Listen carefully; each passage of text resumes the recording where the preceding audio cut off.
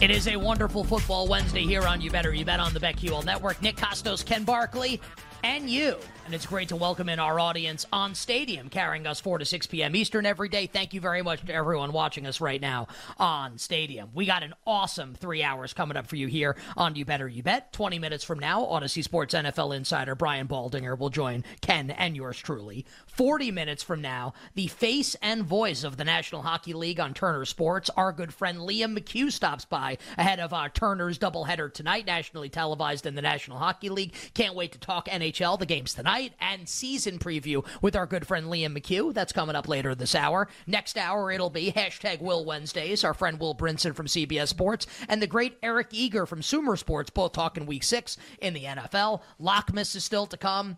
Golf bets still to come. Bets of steel still to come. Major League Baseball bets still to come, including the Phillies and the Braves starting in a little over an hour here. What a great time of year. Hashtag October. But joining us right now to kick off the festivities today on Stadium and hour number 2 on this wonderful football Wednesday is our good friend, pro sports bettor, the great Rob Pizzola. You got to check out Rob's content company, The Hammer. They are on Twitter at The Hammer HQ. A lot of people from The Hammer come on our show and support us, so support them. Check out The Hammer on Twitter at The Hammer HQ. And Rob's sports betting podcast, which is awesome, Circles Off. Be sure to check it out wherever you find your podcasts. My friend, welcome back to the show. Nick and Ken, happy Week 6 in the NFL. Yeah, happy Week 6. You seem pretty fired up, Nick. I'm maybe not as excited about today and this week's card as you are, but happy to talk to you and break down this card this week. And honestly, wasn't a great week for me last week, so hopefully a bounce back spot.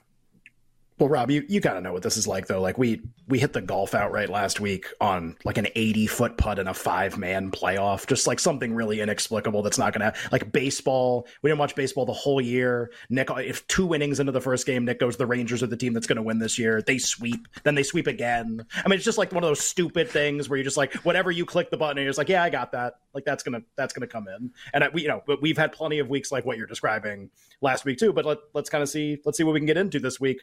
So naturally, we're going to start with Vikings-Bears, apparently, a game that you have a strong opinion on. We did this last hour. No Jefferson.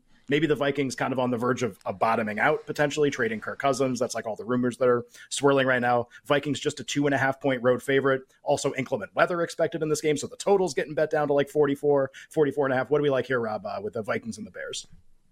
Yeah, I mean, I feel like an insane person just going back to this same team again. I've watched a lot of the Vikings this year. Now, granted, it's going to be a very different offense without Justin Jefferson, but I think this is a short price with Minnesota. And the inclement weather, a lot of people have made cases for the Bears if it does have like really bad weather and wind gusts, but the Bears running back depth is an abomination right now, especially if Khalil Herbert misses this game. Roshan Johnson still in concussion protocol. Travis Homer banged up. Like, it's going to be the Deontay Foreman show. I'm fine with the Vikings defense against the Deontay Foreman show. But really, the weather forecast, I think, is being blown out of proportion right now. It's kind of been improving over the course of the week. We won't really know the exact weather conditions until Sunday. But what it comes down to here is that you got Chicago coming off a great game against Washington on Thursday Night Football last week. They played really well. Their offense looked in sync for the first time in a long time. And how quickly we forget that they lost to the Denver Broncos the week before. Like an absolute disaster of a game there, a close game with the Denver Broncos the week before. Justin Fields looked much better, but miserable career numbers when he's blitzed. And that's how the Brian Flores defense runs. Blitz, blitz, blitz. Fields has not proven at any point throughout his career that he is able to come back and face that blitz. And like I said, if this becomes a weather game, sure, I'll take the Vikings offensive line and their offensive front and their running back depth chart over the Chicago Bears. So a lot of movement here, obviously, towards the Bears and total down because of the inclement weather. But yeah, I can't get off the Vikings yet. At some time, they're going to play like a complete game where the referee's not going to pick up a flag in the end zone for defensive pass interference for the first time in like 15 years, by the way, last week against the Chiefs. A 3rd and 18 where Mahomes is going to throw off his back foot like a mile in the air through a Vikings defender's hands. Like, this cannot go on forever, and the Bears are like the perfect get-right team.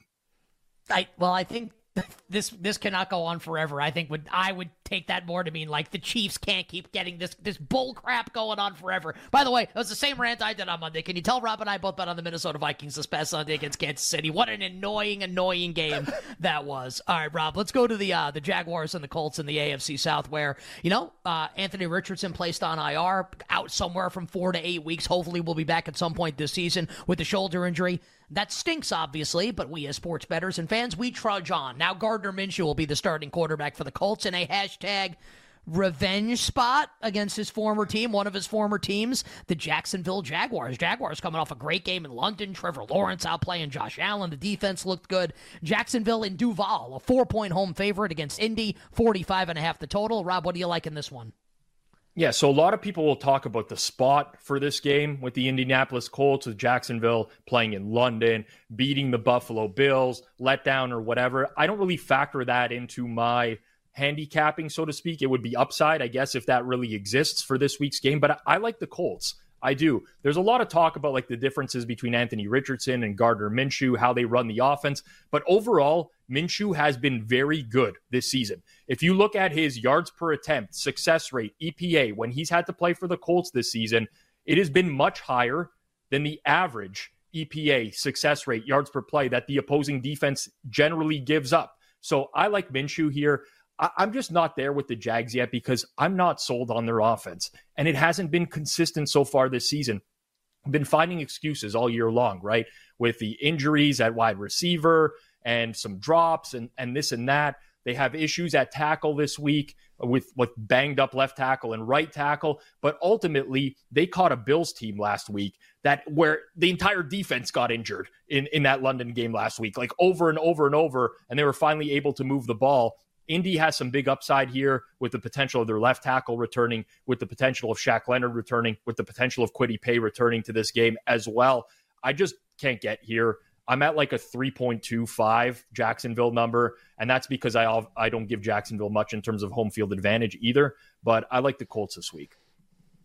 Also worth keeping in mind, like, even though it's a different quarterback in this game, like, obviously these teams played in week one. So, like, even some familiarity, like Shane Steichen in the offense, even though it's Minshew instead, like maybe some of the same stuff, at least like have some tape to go over, which might be pretty good. Rob, we talked about the Patriots and the Raiders in the first hour. Like, we're going through like a lot of the trash games, but like, hey, they're good betting opportunities, whatever. Belichick saying today Mac Jones will still be the starting quarterback for New England.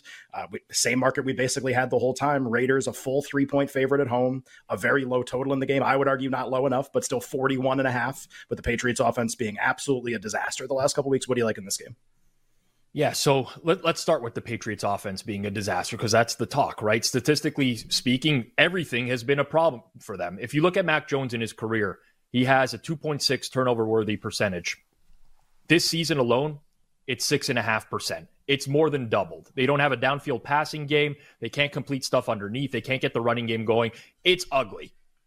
But we have to account for who they've played. They've played the Eagles. They've played the Jets. They've played the Cowboys. They've played the Saints defenses. These are never defenses that Mac Jones is going to beat. Like, over his career, he's just not going to have success against defenses that can rush for and generate pressure, or that can play tight to the New England receivers that just aren't very good. The Raiders defense is not that. They're just not. They're 25th in EPA adjusted for strength of schedule, 27 success rate. They've generated pressure at the third worst rate in the entire league. So I actually do think you'll see some positive regression from the New England offense this week. In terms of the defense, yes, Christian Gonzalez, Matthew Judon, that's concerning. I just don't like the Raiders offense. There's some familiarity here with Belichick and Garoppolo. That should help in planning. But right now, Las Vegas cannot run the ball with Josh Jacobs. And that just makes things so much more challenging for this offense. They still run the ball heavily on early downs. They forced Jimmy G to convert some third and longs. We've gotten to the point now where, like, we're saying that the Raiders are substantially better than the Patriots. I do not agree. I don't. And I think a lot of what we've seen from the Patriots right now is just quality of competition in those defenses. So give me New England +3. I've also played them on the money line in this game. I'm a big fan of the Patriots this week. You bet here with Nick and Ken. Wonderful Football Wednesday, talking Week 6 in the NFL with our friend pro sports bettor Rob Pizzola. Rob on Twitter at Rob Pizzola. Rob, let's go to the NFC West. Rams out to a touchdown favorite at home against the Arizona Cardinals. The total here is 48.5. And for those hashtag sickos out there, Cardinals depth chart released at running back today with James Conner out for a while for Arizona. Keontae Ingram, the RB1, and our guy, Amari DiMercato, the RB2. Rob, I am sure that factors into your handicap of this game.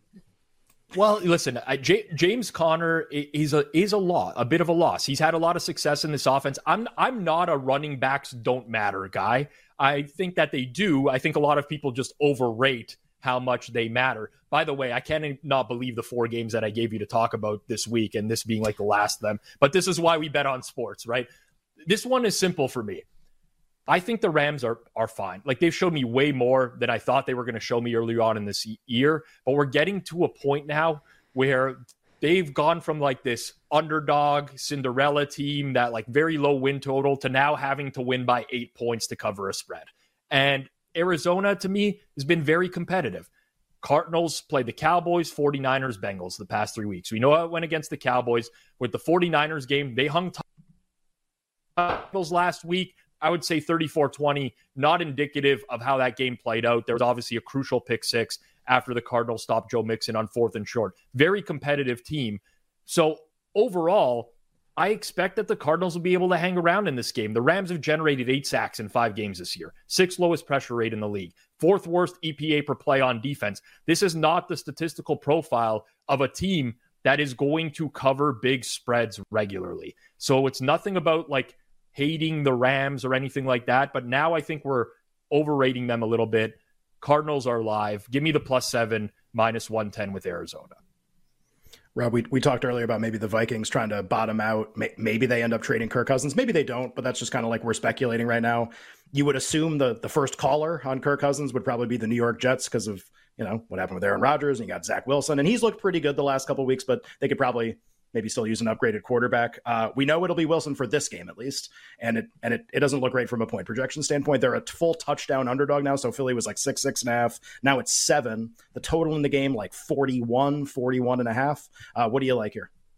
Yeah, so I'm going to monitor the weather in this game, as I think is crucial for all the East Coast games this week. I know you guys have talked about this ad nauseum this week, but I have a pretty strong lean to the over if the conditions end up playing well.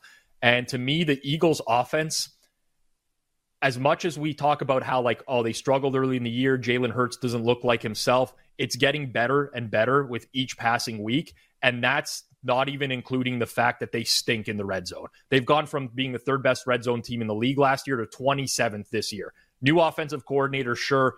Over time, the Eagles are not going to end the season as a 27th best red zone offense. They're going to be an above average red zone offense by the end of the year with the weapons that they have. So I do think the Eagles are going to score in this game. It's a matter of whether the Jets can or not. Listen, the Eagles have given up a lot of big plays. Obviously, there's a big mismatch here with their defensive line against the Jets' offensive line. Elijah Vera Tucker out. That's a significant loss.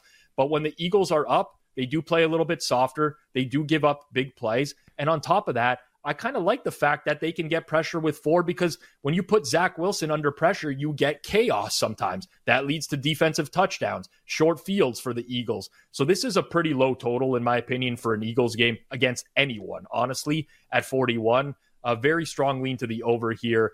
I bet the over in the Jets-Broncos game last week. I almost had a stroke watching the Jets in the red zone. Maybe that's going to correct at some point as well, because they're not just going to have a million red zone trips and unable to score. But they were somewhat moving the ball in that game.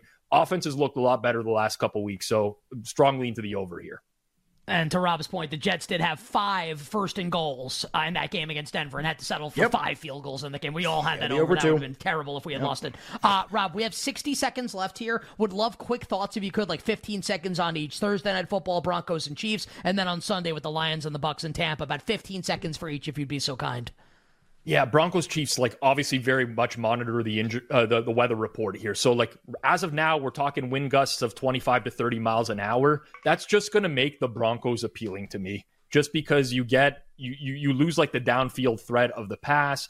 You have the Chiefs running it more. You condense the game. The Broncos stink. Their defense stinks. Everything about them stinks, but you condense the game and you're getting double digits. That's appealing. In terms of the Lions and the Bucks, Baker Mayfield's entire career, he sucked against pressure. This year, he's great against pressure. I don't know where that's coming from. I have a strong lean to the Lions. I think Baker's going to turn into a pumpkin again some point soon. Worth noting, literally this coming down seconds ago, got the notification on my phone. Mike Evans did not practice today for the Buccaneers with that hamstring injury. He suffered that before the bye against the New Orleans Saints. Check Rob out on Twitter at Rob Pizzola. Follow The Hammer on Twitter at The Hammer HQ. And check out Rob's sports betting podcast, Circles Off. My friends, sincerely appreciate it. Let's go Canucks tonight against the Edmonton Oilers, and we'll talk to you soon. All right, guys. Good luck with your bets. I guess Rob's more of a Blue Jays fan. I just like Maple Leafs fan. I like the Canucks tonight. Brian Baldinger coming up next. We'll be right back with You Better You Bet, presented by BetMGM on the BetQL network.